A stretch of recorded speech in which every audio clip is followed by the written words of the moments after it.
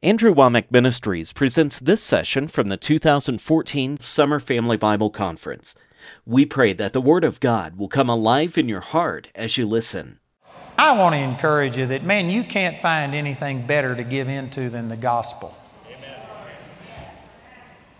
The things that you put into the gospel never leave your life. It just enters into your future where it grows and it multiplies. And someday, did you know, I've had so many people come up and say, we're a partner, we help build this. And they are taking ownership in it and saying, we're a part of what's happening. And it's absolutely true. Just as Stephen was sharing today, did you know all of these things that have happened, these testimonies that he gave, they couldn't have happened if you hadn't have helped bring all of this to pass. Stephen couldn't do what he's doing if you weren't giving to our ministry and helping pay his salary and buying him the equipment that it takes to do this. Did you know when you give into things like that, it's affecting millions and millions of people's lives. And in heaven, you're going to have people come by your mansion from the farthest reaches of the earth and say, thank you for touching my life. And you'll say, when did I ever touch your life? When you gave to this ministry, when you trained those people and everything that they go out and do. I had Carrie Pickett over from Russia hugging me just a minute ago and just thanking me and saying, man, you'll never know. And I said, well, I'm claiming a part of everything you do. Amen. I said, every good thing you do, every person's life. You know, they've seen a number of people raised from the dead over there. And they're seeing miracles and things happening. And I said, I'm in on every one of them. Everyone's getting put on my ledger. Amen. They've started these other Bible studies in other places, other Bible schools. And did you know that this one family got hold of the teaching and it just revolutionized their life about the goodness of God and the grace of God. And they got to where they were just meditating in it and absorbing themselves with it. And I forget all of the details, but the son, who was a grown son, he died. Something happened and they heard a disturbance and went into his room and the boy was dead. And they didn't know what to do. And they just started praying in tongues. They had received the baptism of the Holy Spirit through this ministry. And they just started praying in tongues. And 2.5 hours later, their son just sat up and was completely healed after being dead for 2.5 hours. And you know what? Someday, every person who's given to help us establish the Bible schools in Russia and then put out these materials, they were reading the books in Russian. We got, I think, 11 of my books into Russian. And you know what? Every one of you who gave to help do that, someday you'll meet those people in heaven and they'll come by your place and thank you for what you've done. And you're thinking, when did I do that? When you gave and helped us. We had a guy that wrote me from the South Pole. He was on a scientific expedition. And they're socked in there for 6 months at a time. They just go down and they can't get out. And somebody had taken an entire library of my teaching down there to the South Pole. And out of boredom, this man thought he had listened to some of them. And he started listening to my teaching and got born again, baptized in the Holy Spirit, and wrote me. He was on the South Pole. You're going to have people from the South Pole come and say thank you for what you've done. You know, here's another little variation on this. Eventually, I'm going to get into what I wanted to say today, but this goes along with all the rest. That in Romans chapter 12, there are some people, it talks about these gifts. If you have different measures of grace given unto you. I think it was Barry the other day that was teaching on this and saying we all have the general grace for salvation in the relationship with the Lord, but then there's a specific grace. And Romans chapter 12 talks about that, and it says, minister according to the grace that is given unto you. And then it starts listing these different things. And did you know one of the graces that is given is a grace of giving? There are people that what God has called you to do is to be a businessman or a woman and to make money, and you have a gift of giving. That's your gift. You know, we couldn't do things like this if everybody was in the ministry. We need people that are out there working and they have a gift of giving. And I could spend all morning ministering on this, but I've met many people that they just have a supernatural gift to give. That's where their heart is. Lawson Purdue's one of those guys, the guy that received the offering last night. That man is a giver, and he gives to people. Don Crow, he was the best man at my wedding, and he's been with me for many, many years until just the last couple of years. And Don Crow has a gift of giving. And when we were pastoring together, I recognized that, and I submitted to Don. And if Don told me to give money to somebody, I'd do it because I recognize that gift in his life. One instance of that is in Childress, Texas. There was a woman in our church that she never said a word. She didn't look sad. She didn't do anything. And yet Don just told me, he says, we need to give her $83.23. And I thought, Don, why don't we just give her $100? And he said, nope, God told me $83.23. And so I said, I trust you. And you know, we gave her $83.23, and she came up just crying and showed us her electric bill, which was $83.23. And she says, this is God. She says, this blessed me more than if you'd have given me $100 or $1,000. She says, I know this was God. And there are some of you that this is the way you are. And you may have never developed it, but you know what? That could be what God raised you up for. And you don't have to give all of the money in an offering bucket. You know, there's people right here. Nobody's told me this, but out of all the times we've ministered, I can guarantee you there's somebody here that took everything they got to get here. There's somebody here that's in a crisis, financial. I know that there was one woman last night I heard about who was sleeping in her car. And it's not because she couldn't get a place, because she didn't have any money. Did you know what? Those of you that have a gift of giving, you ought to come into a place like this and recognize it just the same way as I prepare myself and I expect to minister and help meet the needs of people. You got a gift of giving. You ought to come here and say, God, is there somebody you want me to bless? Is there something you want me to do? And you ought to come in here. And if everybody would function in their gift, there wouldn't be a single person leave here with their needs unmet.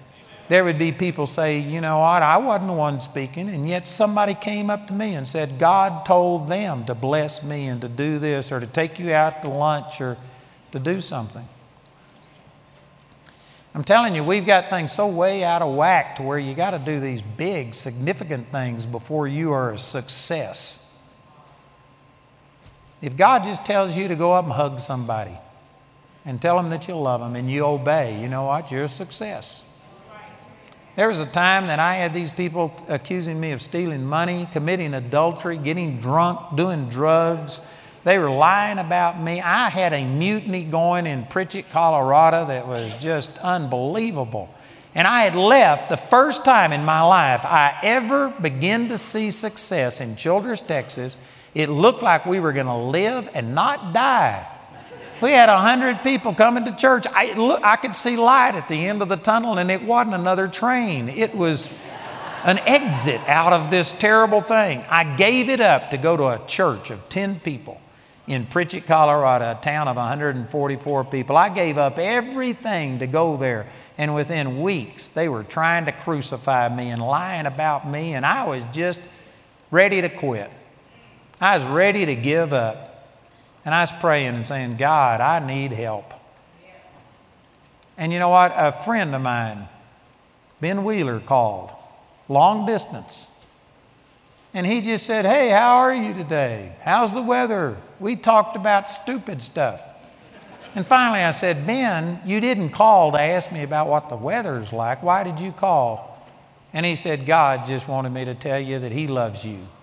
I just felt like God wanted you to know that. Man, it impacted me. I was just on the verge of quitting. We wouldn't have had any of this. People's lives wouldn't have been touched. Because one person just called up and gave me a hug over the phone, said he loved me, made a difference. You know what? That's a success. Ben Wheeler's got a part of everything that's going on in my life. We need to redefine stuff. I tell you, we aren't getting in on the blessing and the benefit of it because we look at things so carnally. We've let this world define stuff to us, and we shouldn't do it. I've been hammering this same point. This is my 4th message or something. And I've basically been saying the same thing, that success is loving God, having a great relationship with God, and then just doing what He tells you to do. If it's to give a hug, if it's to go bless somebody, that's a success. We need to redefine things. And believe it or not, starting tonight or either tomorrow morning, I'm going to start trying to talk about getting you to believe bigger. So I'm not against believing big and doing big things, but you first of all have to get it down and quit being condemned and things over stuff that is totally outside of what God wants it to be. So I am going to encourage you to dream big, and we're going to talk about some of those things, but I've just been trying to get this point across that being a success is having a great relationship with God. When Jesus turned all of the 5,000 away and they left Him and nobody was left but His staff, He was an absolute success because He still loved God, and He said what His Father told Him to say if it cost Him all of the crowd. That's a success. You know, even in our ministry, we have all of these things that we evaluate how we're reaching people, and we've got more reports. I looked through probably, I don't even know, but at least 300-400 pages of reports every day. I can tell you stuff that's going on in this ministry. Our media buyer says we have more information than any person he puts on television, and he buys $50 million worth of TV airtime per year. And he says nobody has all the information that we've got. So I look at those things. I'm not saying that I ignore it. But did you know what? If you aren't careful, you'll get to where you just do what causes people to respond a certain way. And back in 2012, I taught on Christian philosophy. And part of that teaching was taking a stand against the social morals of America and even Christians today. Did you know that I got to teaching on this and I taught against homosexuality? I said, I love the homosexuals, but if you truly love them, you'd warn people of a destructive lifestyle. Homosexuals have 300 times as much suicide among homosexuals. There is like 11,000 times as much spousal abuse. It's just unbelievable, the stats. It takes an average of 21 years off of the average homosexual's life.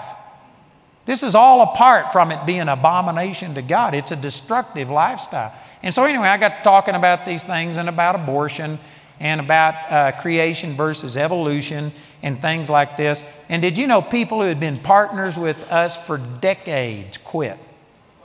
We started getting criticism, didn't get a single criticism from a homosexual, an unbeliever. Believers started criticizing me. You shouldn't talk about these things. We need to operate in love. Well, I was operating in love. Man, if you're headed for a cliff, it's love to tell you don't go. Amen. I was motivated out of love, but we had people start rejecting us, and you could take our graphs since I went on television January the 3rd, 2000.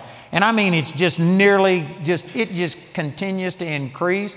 It is amazing how God has touched more and more people. But you could take our graphs and look at October, November 2012, and it was going just like this, and then it just flatlined. And it took us 6 months before it started going up again. And we had partners that quit. We had people that quit giving. And you know what? If you aren't careful, you'll sit there and say, well, I'm not going to do that again. But guess what I start next week? I'm starting the same thing on television next week, amen. And you know what? It doesn't matter if it causes our response to go up or whatever. I believe that God wants believers to take a stand. I am not trashing anybody. I'm not condemning anybody. I'm not mean-spirited about it, but that you need to stand for the truth. And if it costs me response, if it costs me income, if it costs me whatever, you know what? There's things more important than my graphs and more important than the bottom line and stuff and doing what God wants you to do. You know, I'm not quite to the point of saying for sure this is going to happen, but I am pretty well convinced that unless we receive a major revival in this country, there'll be a day that I'll be put in jail for the things that I teach. I don't doubt it at all. And you know what? I'm going to keep doing it. And I'll have a great jail ministry.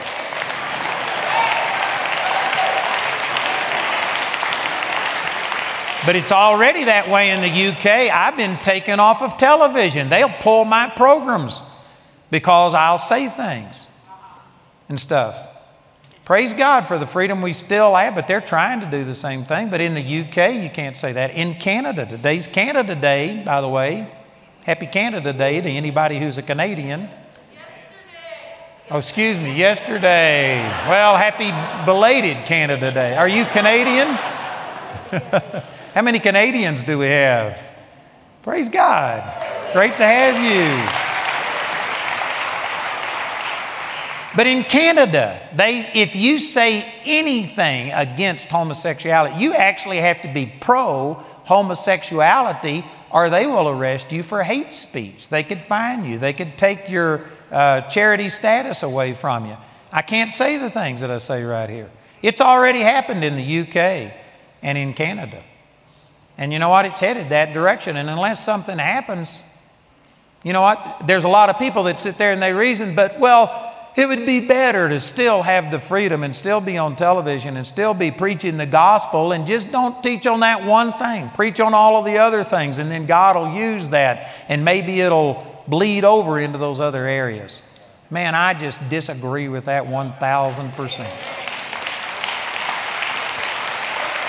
I tell you, if Christians become silent because they're trying to sneak up on people with the gospel, that's the reason that our society is going the way that it should. And it may take something like somebody who's on worldwide television going to prison before it causes enough uproar that somebody will do something. But what I'm saying is you can't evaluate what success is on numbers and on popularity and on whether or not everybody's liking you. You got to do what God puts in your heart. And I'm saying things in love, but God's put it in my heart to speak the truth. It's the truth that's going to set people free. God didn't call anybody to be a secret agent. Man, if you follow the example of Paul went in and he boldly proclaimed the gospel and it got him thrown in prison and he didn't back down. And God used that to cause revival. I've just about blown my whole hour here and I hadn't ever got into these scriptures, but what I'm saying is good. It's the same point that I've been trying to make, that we've got to change the way we evaluate success. Amen. And you know, if something happened, we never get this campus fulfilled, and I don't know, I'm not believing any of those things, but if something happened, you know what? I still believe I'd be a success for trying to do what God called me to do. I believe that the Lord would look at me and say, well, at least you gave it a run. Amen. God evaluates things much differently. I think that there's going to be people that die because they couldn't receive their healing. And when they get to heaven, the Lord's not going to say, well, you sorry thing. If you'd have believed, you could have been healed. You know, the Lord's going to pat them on the back and say, welcome in, man. You made it. And you believed. May not have been completely successful, but you stood and believed God. God just looks at things differently. He looks at you differently than most of us look at ourselves. We are so hard and critical on ourselves. God is more pleased with you than what you realize. I wished I had the words to make you believe that. Hallelujah. But God loves you because He looks at you in the Spirit. God is a Spirit, John 4:24. And those who worship Him must worship Him in spirit and in truth. And in the Spirit, you're awesome. Amen. In the Spirit, you're perfect. Your little heart's perfect. It's your head that's all screwed up. Amen. But your little heart's perfect. And God sees you in the Spirit and He loves you. And even when you're making a mess of things, God is saying, man, that's my kid. They're trying. You know, when my kids messed up, I didn't criticize them over why didn't you do it the way I do. You know, I'm 25, 30 years older than them. Why don't you do things as well as I do? I took into account that they were a kid and they tried. And I said, man, that's good. You tried. I'd encourage them. God's like that with us. He remembers our frame. He knows that we are but dust. That's what the Scripture says. Man, God loves us. Amen. You know, I was going to turn over to Daniel chapter 4. Let's turn over there, and I'll just summarize this because I don't have time enough to go through all of these scriptures. But you know, last night I was talking about little people who were big successes. Today I want to talk about big people who were great failures. Give you both sides of this story. In Daniel chapter 4, this is a unique chapter in the Bible. It's the only chapter in the Bible written by a pagan king. Nebuchadnezzar wrote Daniel chapter 4. That's really unusual, but man, he had an encounter with God and he thought that it was important for him to explain this, and Daniel recorded it, and we still have record of this today. Look in Daniel chapter 4, verse 1. Nebuchadnezzar the king, unto all people, nations, and languages that dwell in the earth, peace be multiplied unto you. I thought it good to show the signs and wonders that the high God hath wrought towards me. How great are his signs, and how mighty are his wonders. His kingdom is an everlasting kingdom, and his dominion is from generation to generation. And then I'm going to summarize this, but let me give you a little bit of the background. Nebuchadnezzar had conquered the known world. Nebuchadnezzar actually ruled the world. There was extreme, island groups and people that didn't, but everybody who was anybody was conquered by Nebuchadnezzar. He ruled over the world. He was an absolute dictator. And he had already had this dream that Daniel interpreted to him. And he had in this dream, and Daniel said, it's you. And he showed that this huge statue, the head of it was Nebuchadnezzar. And he described that his dominion reached over all of the earth. And then it showed the Grecian Empire after him, and then the Roman Empire. And it was prophecy about the end times. And Daniel supernaturally interpreted this. Nebuchadnezzar was so upset that he had given a decree to his wise men and all of his soothsayers to come in and give an interpretation, and none could do it. And so he gave a command to kill all of the astrologers, soothsayers, and the wise people, because what use were they? They couldn't interpret his dream. And he didn't tell them what the dream was. The dream had escaped from him. He didn't remember it, but he just remembered it was important. And they said, how can we interpret your dream if you don't even tell us what it was? So he was going to kill them all. And when Daniel heard about it, he sent a message, and he says, don't tell the king not to despair. He says, I'll interpret his dream to him. So Daniel went and interpreted his dream and gave this great prophecy. So he had already experienced Daniel.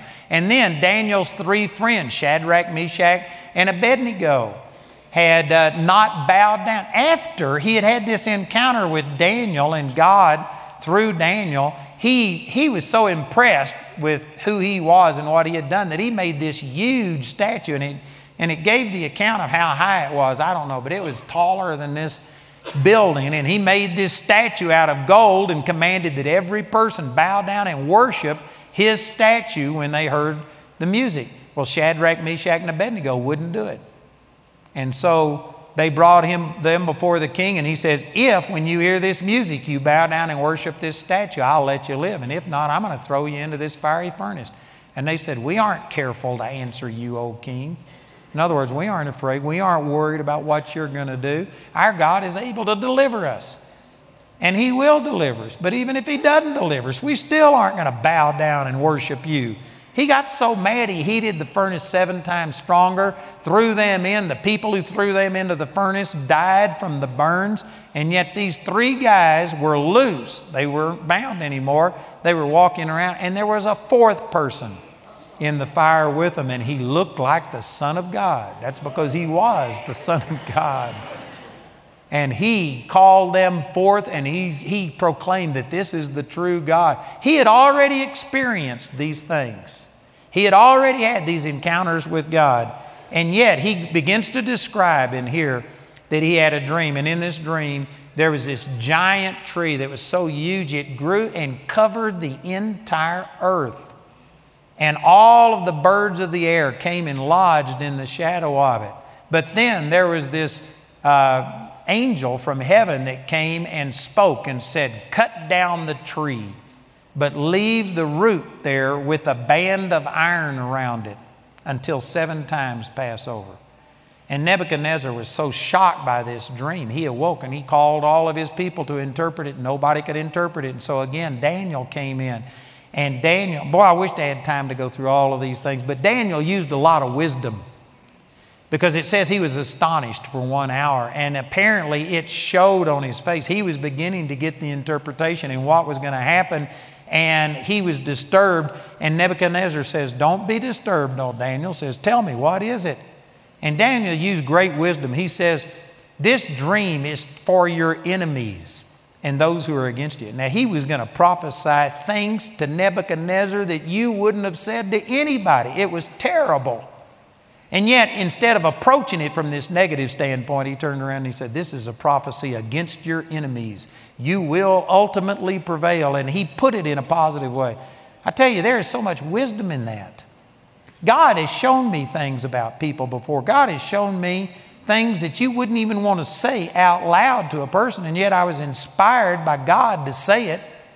And you know, instead of just blurting it out, there's wisdom that you can say, man, God loves you so much. You can just wrap it in a package that makes them open up and receive it. If people know that you love them, and if they know that what you're saying to them is because you're trying to help them, they'll let you say anything to them as long as they know that your ultimate purpose is helping them. And that's what Daniel did right here. He says, this prophecy is against your enemies. And so he began to give the interpretation. He said, Nebuchadnezzar, you're this great tree. Your kingdom has literally spread over and covered the entire earth. You know, today we talk about America being a superpower, and it is. But President Obama, he does things. He does more things than he should be doing. But he's not an absolute dictator. He can't do everything. And there's entire nations of the earth that, you know, so what if we decide to do something? They aren't going to go with it. But Nebuchadnezzar, he could literally kill you at a moment's whim. He controlled everything. He could do anything he wanted to. He had power like we can't even imagine today. This was the strongest man on the earth. And he got to reading his own press releases.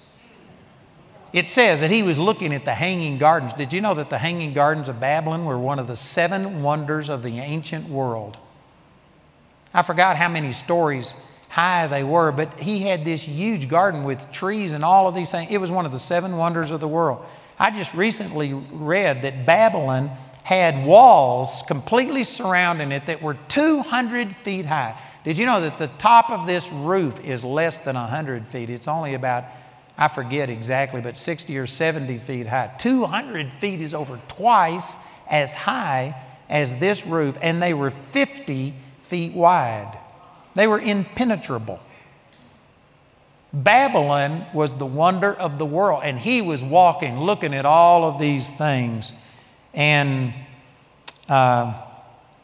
anyway, he had this dream, and the interpretation was that God is going to cut you down and show you that it's God that gave you these things. It wasn't yourself that did it. And they said, for as much as there's this band of iron around it, then that means that the stump is going to be preserved.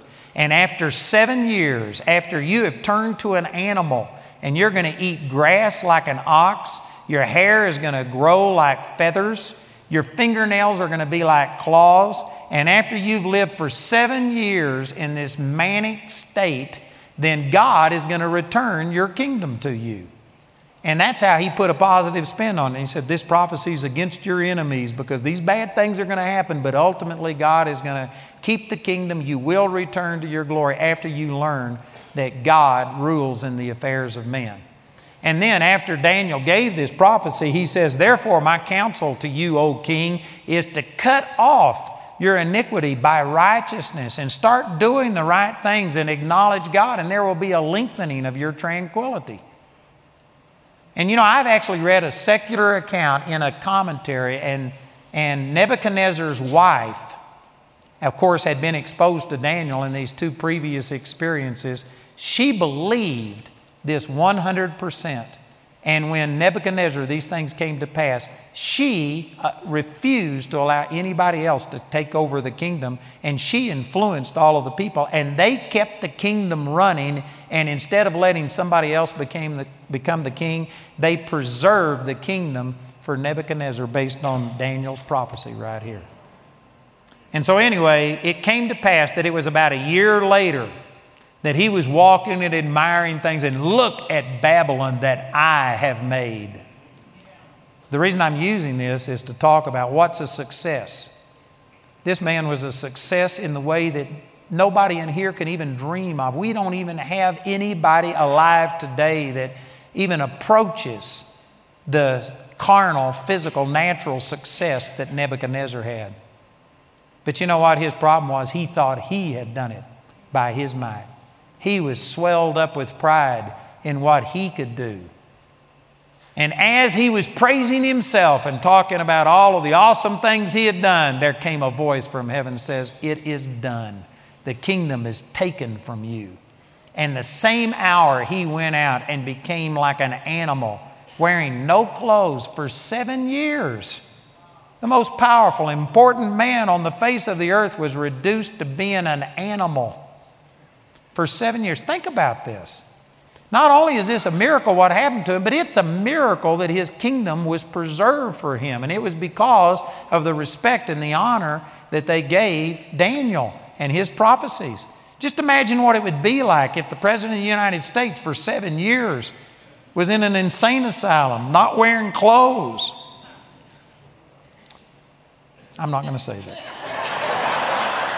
I was going to say something, but that wasn't nice. I'd have suffered for it. But anyway, and if all of a sudden he comes back to his right mind, how many of you would vote for him to be the president again? How many of you would want him reinstituted? There's probably not a person in here that would do that. These people put Nebuchadnezzar back in his position.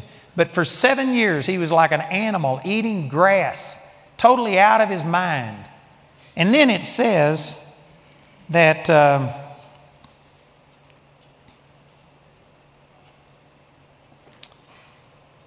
anyway, I need to find this verse. In verse 34, in verse 33, it says, "The same hour was the thing fulfilled upon Nebuchadnezzar. And he was driven from man and did eat grass as oxen, and his body was wet with the dew of heaven till his hairs were grown like eagle feathers." Man, that's hard to even imagine. For 7 years, he must have been a hairy dude, not only on his head, but on his body. But it looked like eagle feathers, and his nails were like birds' claws. And in verse 34, "At the end of the days, I, Nebuchadnezzar, lifted up mine eyes to heaven." I wished I had time to share this with you. I got a great teaching on this out of Mark chapter 6. But when Jesus took the 5 loaves and the 2 fish and he blessed it, it says he lifted up his eyes. And that word lift up there is anablepo. It's a compound word. Blepo means to see. And it's translated sight, like when the blind receive their sight. But the word anablepo means to see again or to see twice. So when it describes Jesus lifting up his eyes to heaven, it isn't talking about him just raising his head. It's talking about he saw past the natural and he saw into the spiritual. And this terminology, look up, if you'll follow it through Scripture, it's just awesome. You know, every morning, I look up. It's not talking about just raising your head. It's talking about looking beyond just the physical, natural things, looking to God, seeing things in the spiritual realm, recognizing that God is with you. And anyway, without me teaching on all of that, this is what happened to Nebuchadnezzar. He looked up. That didn't mean he just raised his head, but finally he was able to see beyond the natural, and he saw things from a spiritual standpoint. He saw that it was God that ruled over men, that it was God that did these things, and he had only been empowered by God to do these things because it was God's will to bring judgment on these nations and stuff. He finally had spiritual perception instead of just carnal, natural ability. That's what that's talking about. He says, "At the end of the days, I, Nebuchadnezzar, lifted up mine eyes unto heaven, and my understanding returned unto me. And I blessed the Most High, and I praised and honored him that liveth forever, whose dominion is an everlasting dominion, and his kingdom is from generation to generation. And all of the inhabitants of the earth are reputed as nothing. And he doeth according to his will in the army of heaven and among the inhabitants of the earth, and none can stay his hand or say unto him, What doest thou? At the same time my reason returned unto me, and for the glory of my kingdom mine honor and brightness returned unto me, and my counselors and lords sought unto me, and I was established in my kingdom, and excellent majesty was added unto me. He was not only recovered, but he increased and increased in majesty. And look at this, verse 37 has to be one of my favorite passages in the entire Bible. This is just absolutely awesome. Now I, Nebuchadnezzar, praise and extol and honor the King of heaven, all whose works are truth, and his ways judgment, and those that walk in pride he is able to abase. What an understatement.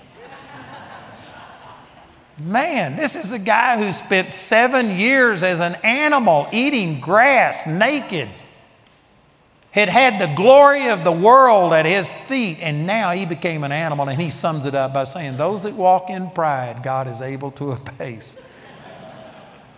Man, there's a lot in that statement. And anyway, one of the reasons for sharing this is, again, people would say, boy, who could succeed? I mean, he was the ruler of the world. He had created this kingdom. He had done things that nobody else had done. Most people would consider that a success. Nebuchadnezzar was one of the worst failures in the history of the world in God's eyes. And we have the benefit of looking at this through Scripture and seeing it, but man, that is not success. He was a success when he finally humbled himself and began to give praise unto God and acknowledge that it's God. You know, it's easy for people who have all of these talents and can just do everything. I mean, it seems like everything they touch turns to gold. You're just one of these people that can do anything. It's easy for you to start taking credit and think that you've done this. But it's God who gave you these talents and abilities. It's God who gave you all of these things. It's God who gave you the personality and the intellect. What makes you different than a person that's born handicapped and doesn't function properly? You didn't do anything to make that happen. It's God who's blessed you. All the Lord would have to do is just stir the chemicals in your brain just a little bit, and you'd be wiping stamps off of the drool coming off your chin. I tell you, we get so enamored with everything that we are, but God is the one that gave us everything. Amen. God is the source of everything. Yes. Some of you have heard me say this, but my mother died in 2009, and right before she died, she said, tell me once more all the things that God is doing. That's before we had this property, before we started all of these things, but we had offices all over the world and good things were happening, and she was living vicariously through me. My mother always prayed and wanted a preacher. And she asked God for a preacher, and she said, you're my preacher back when I was born. I was born, she had an Rh negative blood, and I wasn't supposed to live. They were standing by with a transfusion. It was a miracle that I survived. I've nearly died so many times. I was talking to a group of preachers one time. There was 4 of them and 1 of me. And we got to talking about times we nearly died. And I had 4 times as many stories of where I had been saved from death as the 4 of them put together. They were just gobsmacked. That's an English term, gobs your mouth. It is. They were just gobsmacked at what had happened. And I tell you, it's just a miracle what God's done in my life. And so my mother was saying, tell me about it. And I was telling her. And she was blessed by it, but she looked at me, and I mean, she was 96, her little finger, skinny, bony finger, and she stuck it right in my face. And she said, Andy, you know this is God. And I said, yes, ma'am, I know it's God. And she says, you aren't smart enough to do this. And you know what? It's absolutely true. I agree. I said, I agree. One of the things that blessed me so much is these people right down here. Man, all of these guys that God has brought to me You know what? It really has encouraged me because there is so many decades that Jamie and I, if we didn't do it, it didn't get done. And now God's bringing people to me that are a lot smarter than I am, a lot more talented than I am, a lot more blessed than I am. They know things that I don't know, and it just amazes me that God is doing this. I'm telling you, God is the source of this. You couldn't have paid to get these things to happen. You know, Paul Milligan, he's not here, but he's the guy that's running our ministry now. He's on my board of directors for 15 years. It was like 25 or 30 years ago, he heard me on the radio and he received the baptism of the Holy Spirit. He prayed when he heard me on the radio, and that night at 3 o'clock in the morning, he sat up right in bed speaking in tongues, and Patsy jumped out of bed and went up against the wall wondering what had happened to him. And then years later, we connected, and he's been on my board for 15 years, and the guy is a multi-millionaire, has, I don't know, thousands of employees, multiple corporations, and he's just been serving me and giving me of his time. And when we had the change in management, I couldn't have bought this guy. I can't pay Paul Milligan enough to do what he's doing, and he just voluntarily has taken over, and he's working 15 and 20-hour days, and I couldn't pay somebody like that. I couldn't go out and hire him. Dean Radke, the man who is helping us reorganize this, he's the one that took Avon from a little tiny mom and pop organization to a $1 billion+ corporation. He took the Limited from 170 stores to I forget how many, but the largest retailer in the world. Tens of billions of dollars worth of income. Dean Radke did that. And Dean Radke has become a friend, and he comes and he coaches me personally and sits down with me 2 days not long ago up at our lodge and just tried to teach me how to manage and to do things. And he charges, I don't know what he charges, because he hasn't charged me anything. And they're just giving it to me. I'm not smart enough to do this. I couldn't go out and make these things happen. I can't do what God's doing. Neither can you, whether you know it or not. Anything that you've done and accomplished, you need to learn at Nebuchadnezzar's expense so you won't have to spend 7 years eating grass. You need to learn that God is your source. God is the one that gave you your talents and ability, and you need to quit patting yourself on the back. You're going to hurt your arm, amen, trying to do that. And you need to just recognize that God is your source and give Him the glory and give Him the credit. And you know what? God said He won't share His glory with another. One of the reasons that God doesn't promote you and that things don't work better is because you take all the credit for it. If God can find somebody who will give Him the credit, I guarantee you, God will bless you. God will use you. The eyes of the Lord are running to and fro throughout the whole earth, looking for somebody that He can use, and they'll recognize that it's Him. This is the reason God chooses Hicks from Texas. Is because, you know what? Hicks from Texas know, God, I can't do it. And He's got to find somebody that doesn't have all of these things in the natural going so that He can get the glory. It's not that God's a lowbrow. It's not that He's against people that have great talents. He's just against people taking the credit for what He has enabled you to do. And so you need to take a lesson from this and recognize that, you know, God's not going to do to us what He did to Nebuchadnezzar. We live under a different covenant. Amen. And God has placed all of His wrath upon Jesus. And even though we might deserve what happened to Nebuchadnezzar, God's not going to do that to you. He told you to humble yourself. Amen. Humility is something you do voluntarily. If it's done to you, it's not humility, it's humiliation. For you to humble yourself, God asks you to humble yourself. He will not humiliate you. God will let you go and make an absolute fool of yourself. But He won't do it to you. So we aren't going to have this exact same thing happen. But did you know the exact same truth exists? Just because God isn't executing this and He's not going to turn you into an animal and make you eat grass for 7 years, the same principle holds true, that any good thing that you've got, any talents, any good looks, any intellect, any skills, any opportunities. You aren't the one that caused yourself to be born in America at the most prosperous time in the history of our nation. You aren't the one that made any of this stuff happen. God is the source of everything. whether you know it or not. And it's to your benefit to take a lesson from this and just humble yourself and give God the credit and give Him the thanks and humble yourself and say, God, I'll go anywhere, do anything. I want to be what you want me to be. And if it's big, great. If it's small, great. I don't have an agenda. You don't try and do something and get God to bless it. You just wait on God to tell you what to do, and then it's already blessed. Boy, there's great lessons to learn, and it's better to learn it at somebody else's experience instead of you having to learn it through hard knocks. Amen. If you learn something through hard knocks, it makes a great testimony if you survive. But not everybody survives. It's a lot better to just take the instruction from the Word and humble yourself. Amen.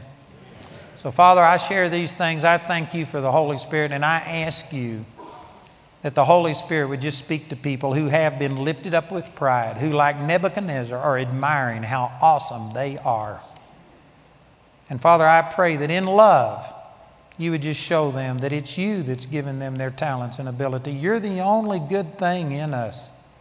That, Father, without you, we'd all be a mess. Thank you, Father, for your goodness. And I pray especially for my brothers and sisters who have been taking the glory and the credit for themselves, that they would learn what true success is. That it's just knowing you and following you and giving you the credit. I pray that we would humble ourselves so that we would not be humiliated. And Father, I pray this, and I believe that the Word of God is going to make this difference in people's lives, that they won't have to crash and burn to learn it, but that they can learn it through the Word of God. Thank you, Father. And I just believe that you're working a miracle in our lives. Thank you for this awesome day, for the great things that have already been said and done. And Father, we give you the credit and the glory. We believe that people are leaving this place transformed by the power of the Word and the ministry of the Holy Spirit. And so we give you thanks for that in Jesus' name. Amen. Hallelujah. We hope your heart has been quickened by hearing the Word of God through this message. It's the faithful support of people like you who make this ministry possible. We invite you to prayerfully consider becoming a partner with Andrew Wommack Ministries.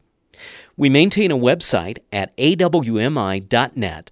Our helpline number is 719-635-1111, or you can write us at P.O. Box 3333, Colorado Springs, Colorado 80934. Until next time, we pray that you'll reach out by faith and receive everything that's yours through God's grace.